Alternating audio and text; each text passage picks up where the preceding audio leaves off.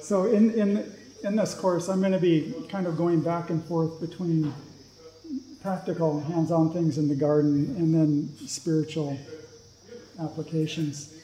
And both are in the notes. So, who was the first farmer? Adam? God, yeah. God was the first farmer. He planted a garden eastward in Eden.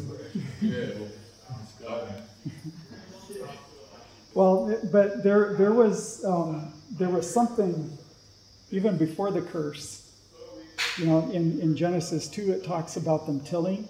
It says there was no man yet to till the ground. Speaking of creation, before the man was made. And there was no man to till the ground. And then it says that God put Adam in the Garden of Eden to till it and keep it. So that tilling and keeping, there was some role for that even before sin. And I'm going to get into that in some of the later lessons, because when I first started farming, my mind, I appreciated the first chapters of Genesis, but when I started farming, my mind just it was like a magnet. It just kept going back to those first chapters. What does that mean? And they just suddenly started having more relevance to me than they'd ever had before. And so I just spent a lot of time pondering what was in these chapters and what does it mean for me. So one thing I just want to mention that, we mentioned in there that this concept of niche. God, everything that God created had a particular place, where it functions best. So, you mentioned you're growing cassava. You all don't grow cassava down there, do you? And why is that?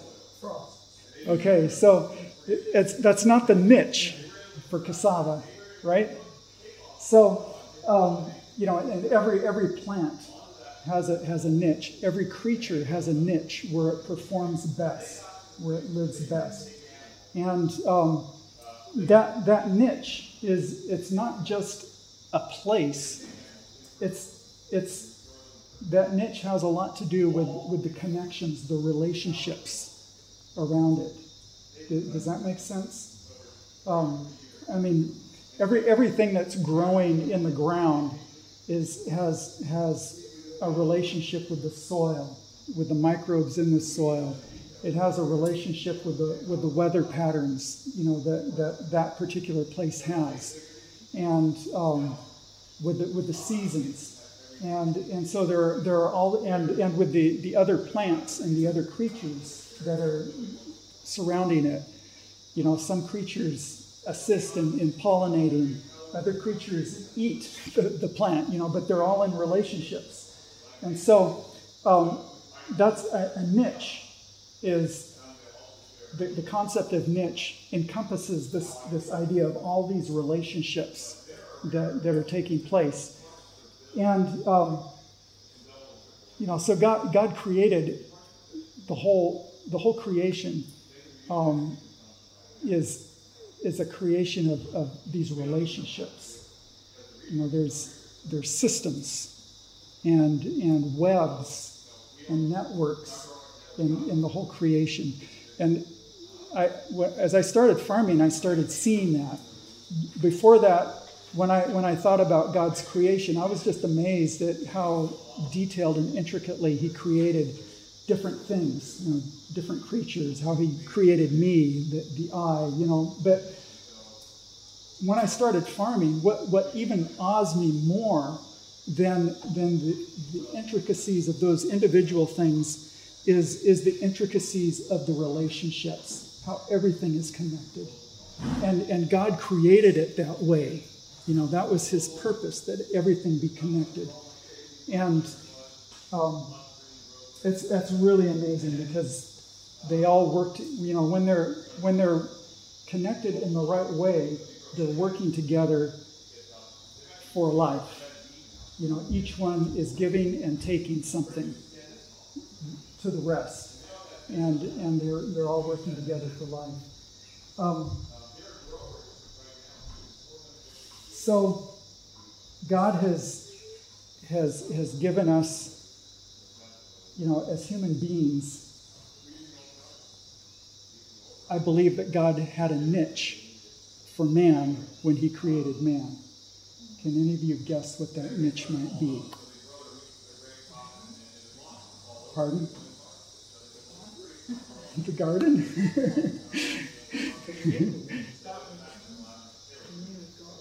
Yeah, but he placed him, the physical place that he put him and the relationships that he set him in was the garden. And he's part of that relationship.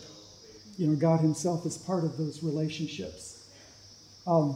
Because he's the sustainer of life. And, you know, so, God had a niche for man. You know, a niche is where something performs best. And there's something in us, I believe, that really responds and comes out best in that setting. And I'm not saying that everyone has to be a farmer, but I do think there's real value in every one of us having our hands in the dirt. You know, just... So,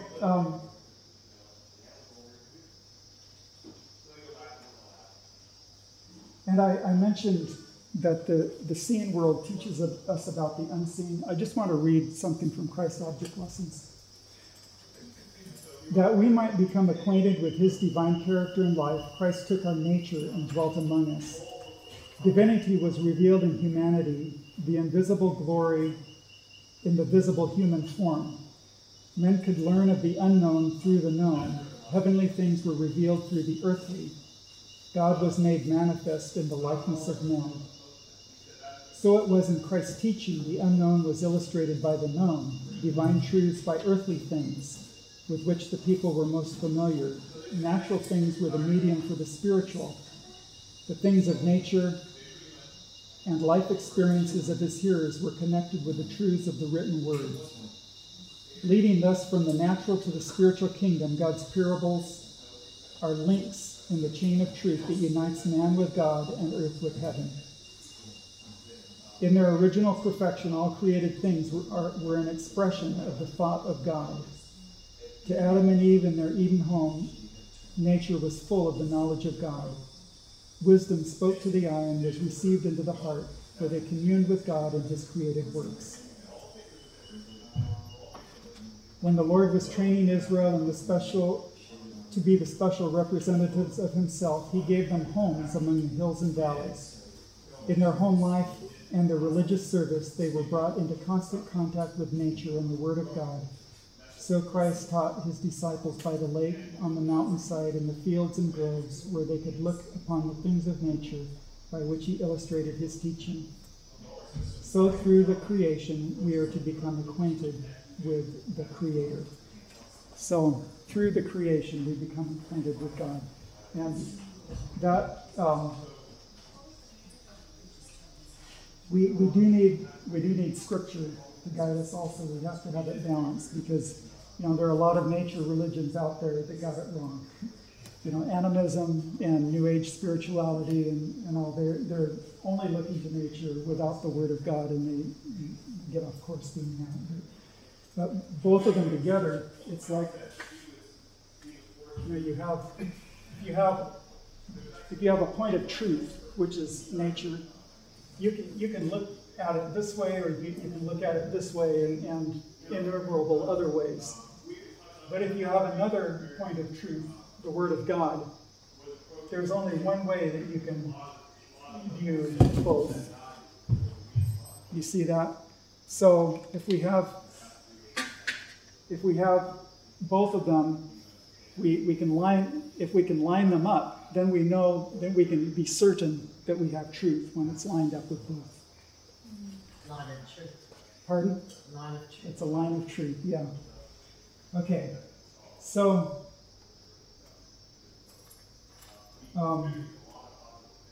I want to talk about planning your garden.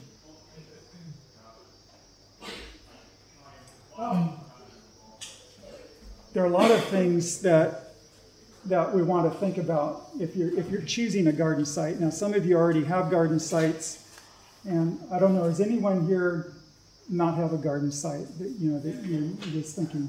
Okay, so I'm just going to go over a number of things to think about in choosing a garden site, and I just want to be clear from the beginning. I don't think anyone anywhere has all of these criteria lined up perfectly, because that kind of place doesn't exist. So you do your best with what you can work out, but it is good to be able to think about these things. Of course, one thing is soil. We're going to talk this afternoon, I think, about soil more, but it's obvious we want to have good soil. But I have heard stories of people who develop beautiful gardens in rock quarries. You can do it.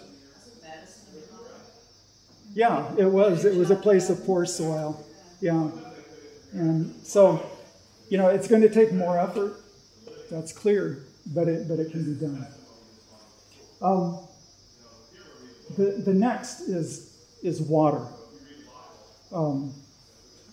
And I think that's pretty obvious too. But, if you can get water nearby your garden spot, that's going to be such an advantage. Particularly for a home garden spot, to depend on rain for that is,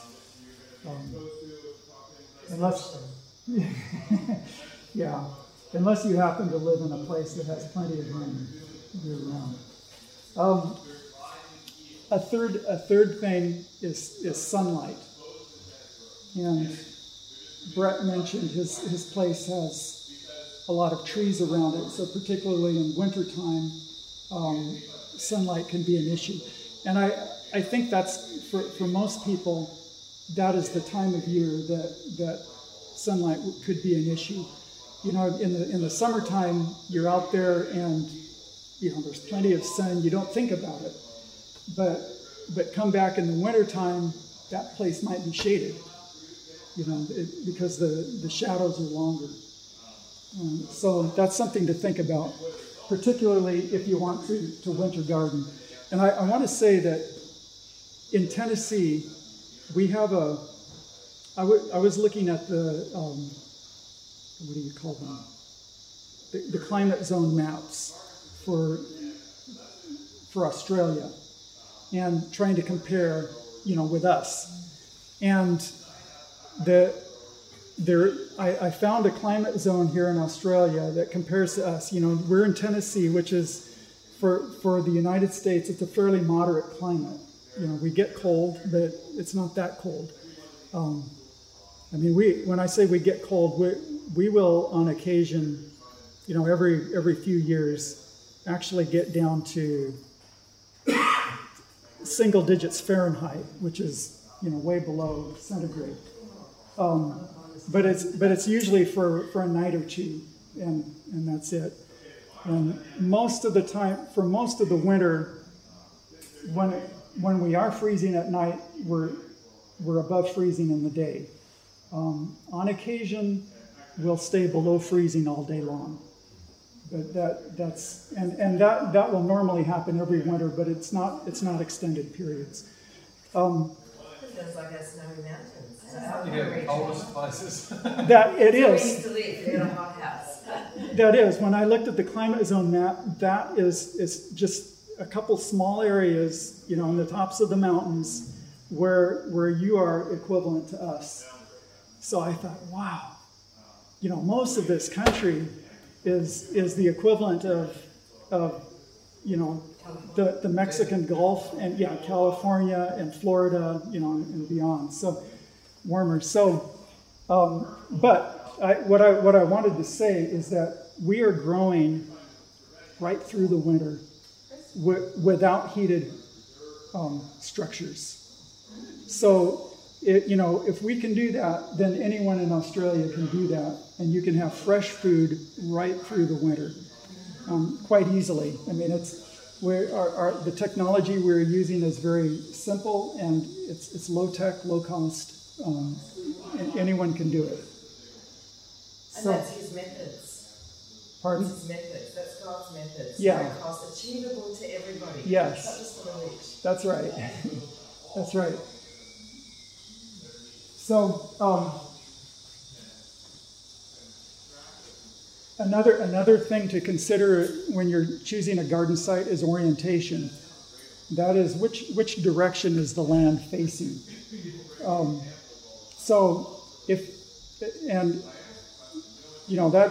Which direction the land is sloping is going to have an effect on the light that it gets and the heat that it has. So if you have a south-facing slope here, it's going to be colder, much colder than a north-facing slope.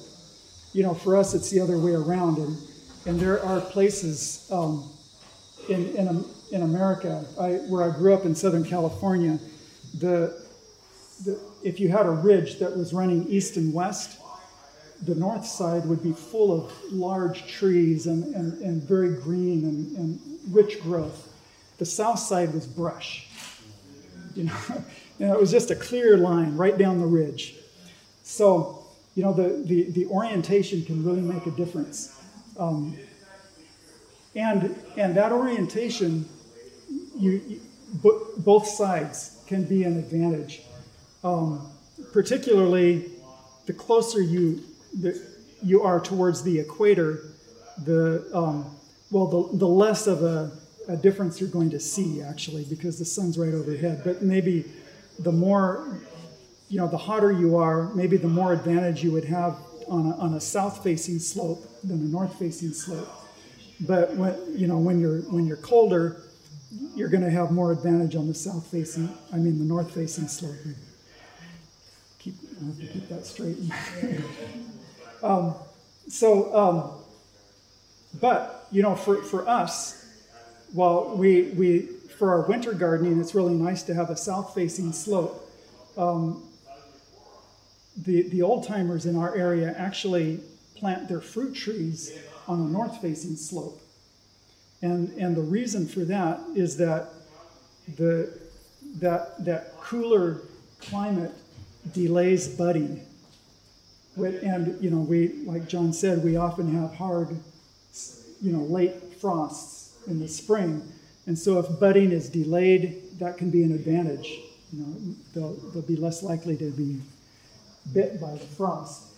So there's a lot of things to think about in that, and microclimates. You might be in a place that has a certain climate in general, but there can be small microclimates, and you can even create microclimates that are warmer or cooler, that sort of thing. So generally, for you, it would be the north-facing slope would be warmest. The west-facing slope would be next warmest. The east-facing the next, and the south-facing would be the coldest. That's the way it generally works. So the third thing is, or it's not the third, it's the fourth or fifth. I'll hand these out afterwards.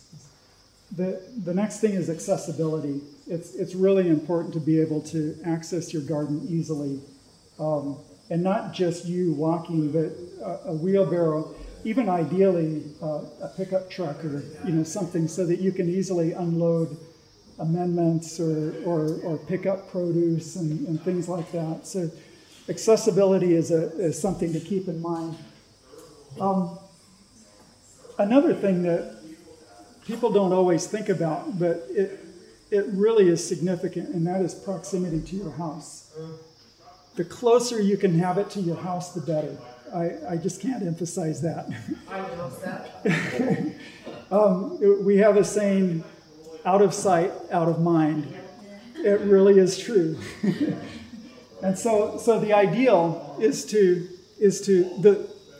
in gardening and farming, there are some things that you need to access regularly. You want that closest to you. So that's your kitchen garden, your herbs, the things that you want easy, regular access to. And then you have concentric rings out from there.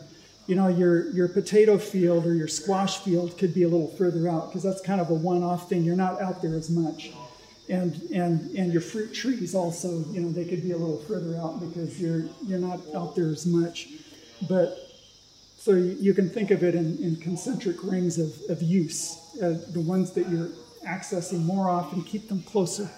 The ones that you access less, put them further out. But the closer you can keep all of them to your house, to me, the ideal farm would be an acreage with the house in the center, and then your fields around it. That never happens hardly, but that's nice. Okay, I already mentioned something about microclimates. So another thing that I should mention is air drainage. Where we live, our house, we're on undulating land also, and our house is about 100 feet. No, it's about 150 feet above where we have our fields, and our fields are actually in what we call a frost pocket, and they can, in the wintertime, especially on a clear night, our fields can be 10 degrees colder than where our house is. It's a very significant difference. If you walk up to the house in the wintertime, it's cold, and you pass a place where all of a sudden you're warm. It's quite a difference.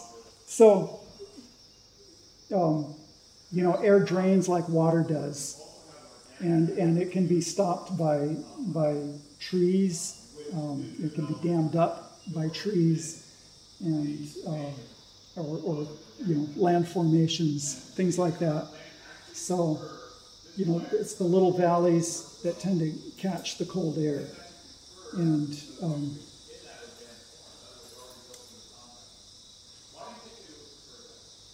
okay, another thing to consider when you're choosing growing spots is what you're going to grow. I kind of mentioned that in proximity to the house, but there might be other things. Well, I mentioned we like to grow trees on north slopes. For you, it would be south slopes because they tend to flower later. But think about what you're going to grow in the place that you're developing, and the size of what you're going to be growing, and how much you want to grow. So these are all considerations.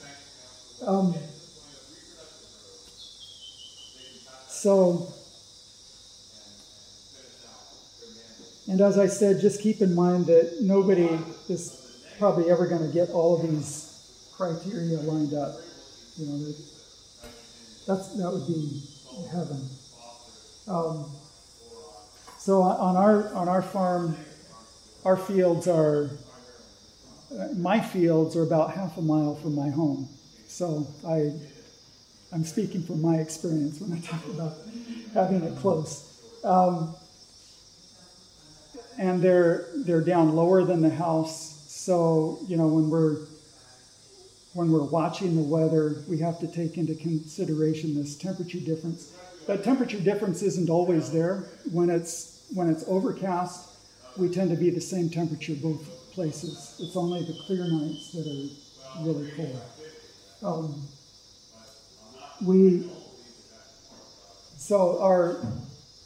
Where my brother John, my fields face south, but his fields face north, and he's growing in the winter on them. So you can't choose everything, and we're both growing in a frost pocket, and we're trying to grow through the winter, but we're doing it. This makes it very easy for us, your advice. How far from each other do you live? Same area? We live on the same farm, but we're in a valley, and the main farm is on one side of the valley. It's on the north side of the valley, and my land is on the south side. The valley runs east and west, and my land's on the south side.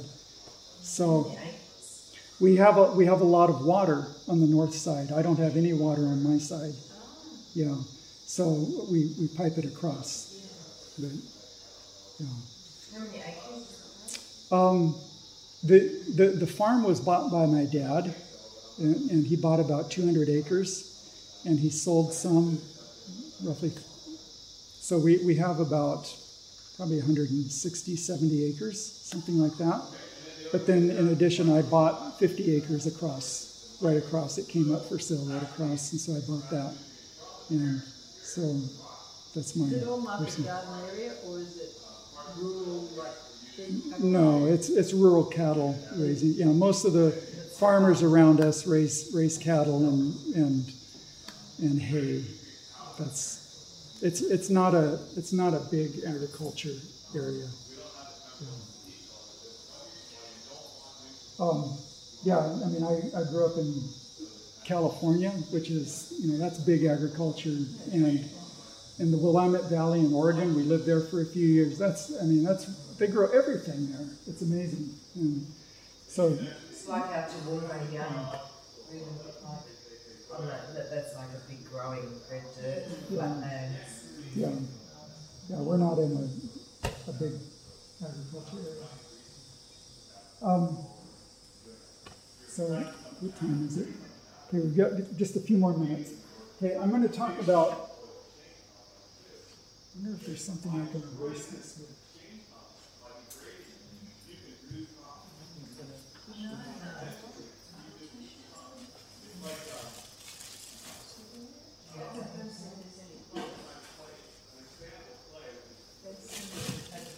If I could just.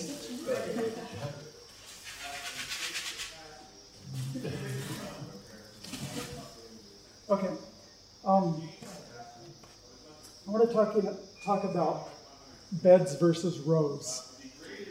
A lot of, traditional farming and gardening is done in rows. So you have a row, with your plants down the row, and then you have an aisle and another row with more plants.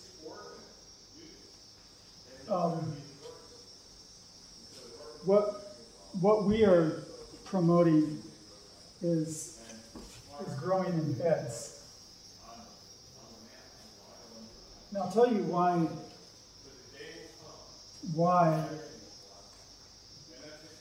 growing in rows was done. It's because of cultivation. Either with horses or with tractors, you can cultivate. It gives you space to cultivate between the plants, and so you can do a larger acreage more easily growing this way. But we're talking about home gardening, and in fact, this is what we do on our farm. We have that 200 acres or so, but we are not farming more than 5 or 6 acres. The rest is hills and woodland and fields, but we're not growing on it. So we're even on our farm, we're using a bed method. But the idea of a bed is, and there have, a number of people have been doing this for some time. We have a number of farmers that we look to for ideas and advice. One is Elliot Coleman.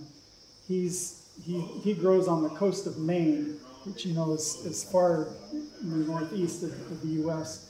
He grows year round, using the same technologies we use. He's the one that pioneered this method of growing through the winter with low tech and low cost, simple systems. And then there's another guy,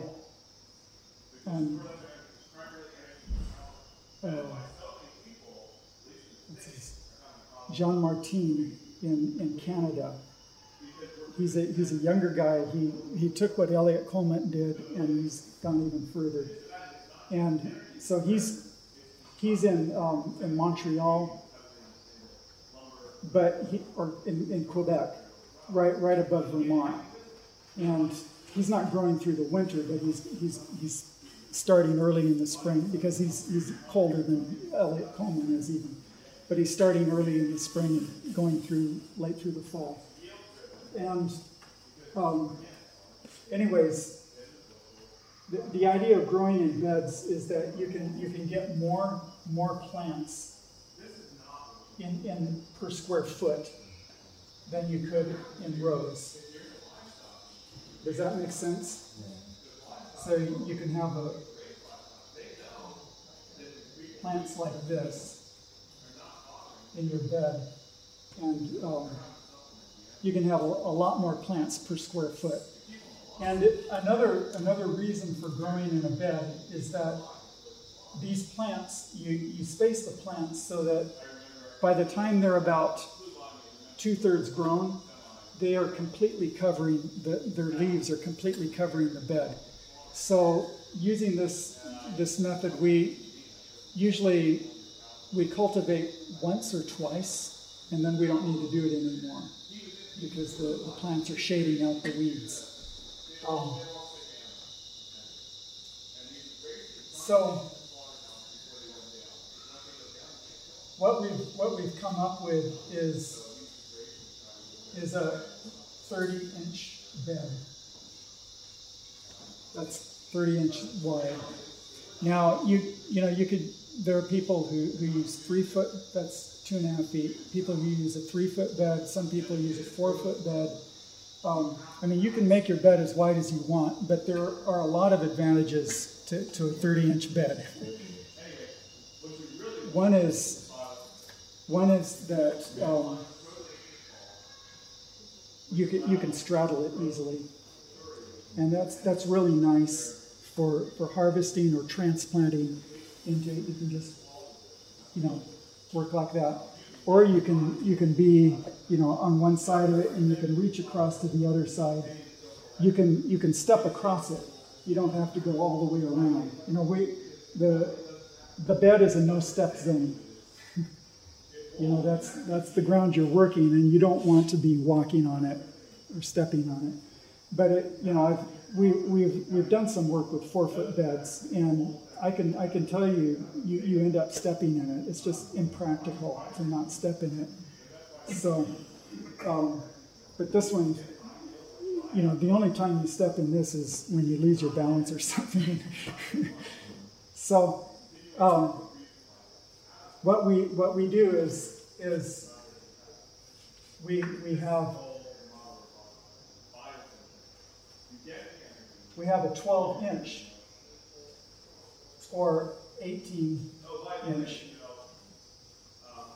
aisle.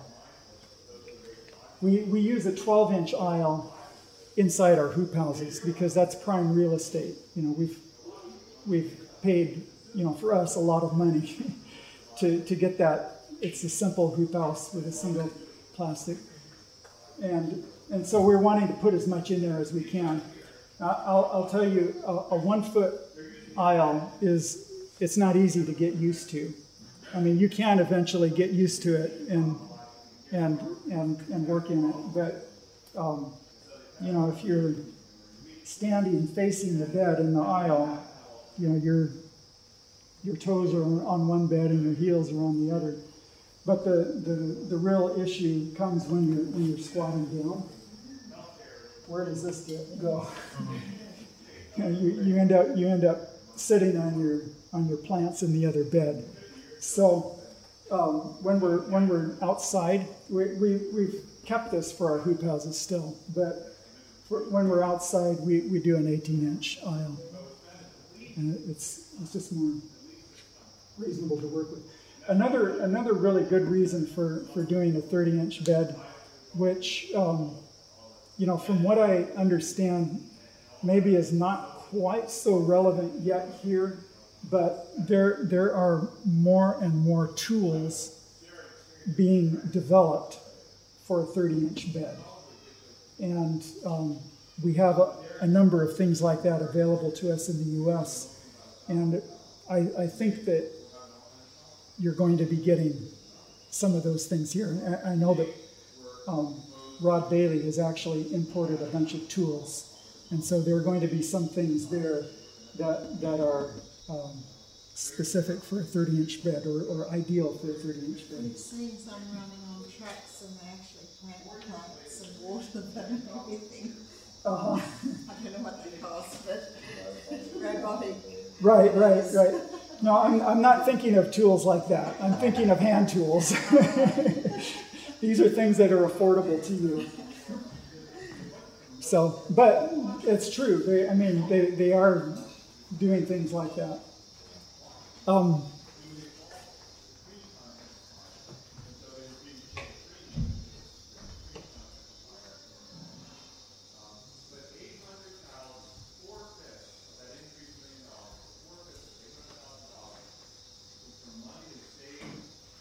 Okay, yeah, the one other thing that I want to just touch on is the idea of standardization. We found that it is really helpful to standardize your garden plots. So, for example, if you can, not only make all of your beds 30 inches wide, but also choose a standard length that you're going to have them. It's helpful for a lot of things.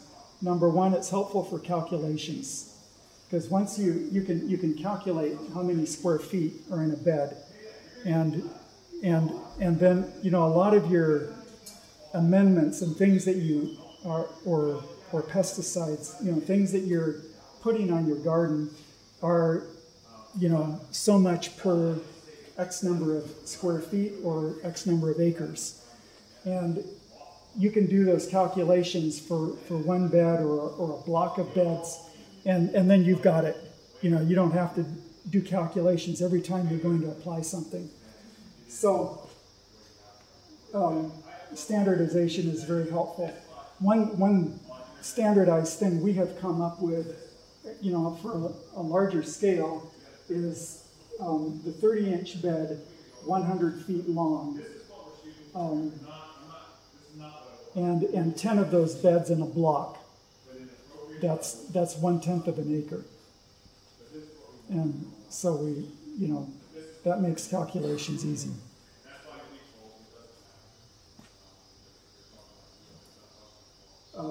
But you don't have to. Although I really highly recommend the 30-inch bed, the length can be whatever you want. We've had 340-foot long beds. And, I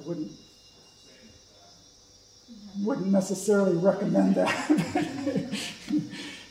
You can do whatever you like, but it is really helpful. The other thing that's helpful about having standardized beds is for like if you're using drip tape for irrigation or any kind of irrigation system, you can set what you need for like for us for the 100-foot bed, and then you can use that same thing on all your other beds, so you don't have to have an individual setup for every place. You've got one thing that can be used anywhere.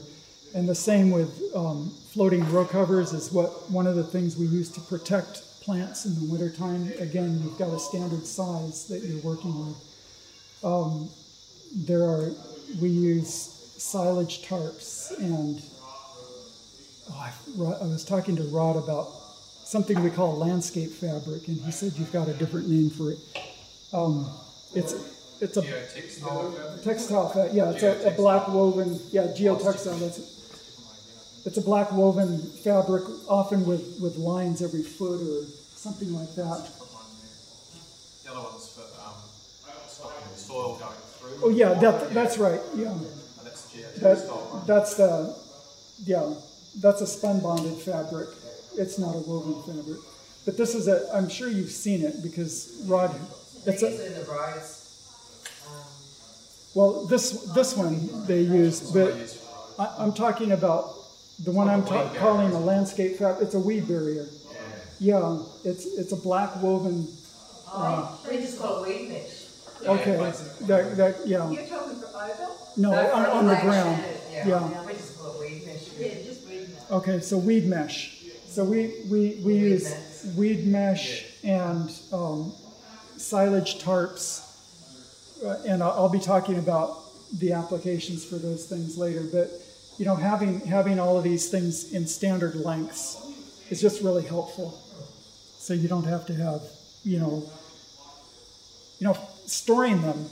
It's really hard when you have some beds 100 foot long, others that are 50 feet long, and when you roll them up, you can't always tell the difference, and the only way you can know which is which is to unroll it. You don't want to do that.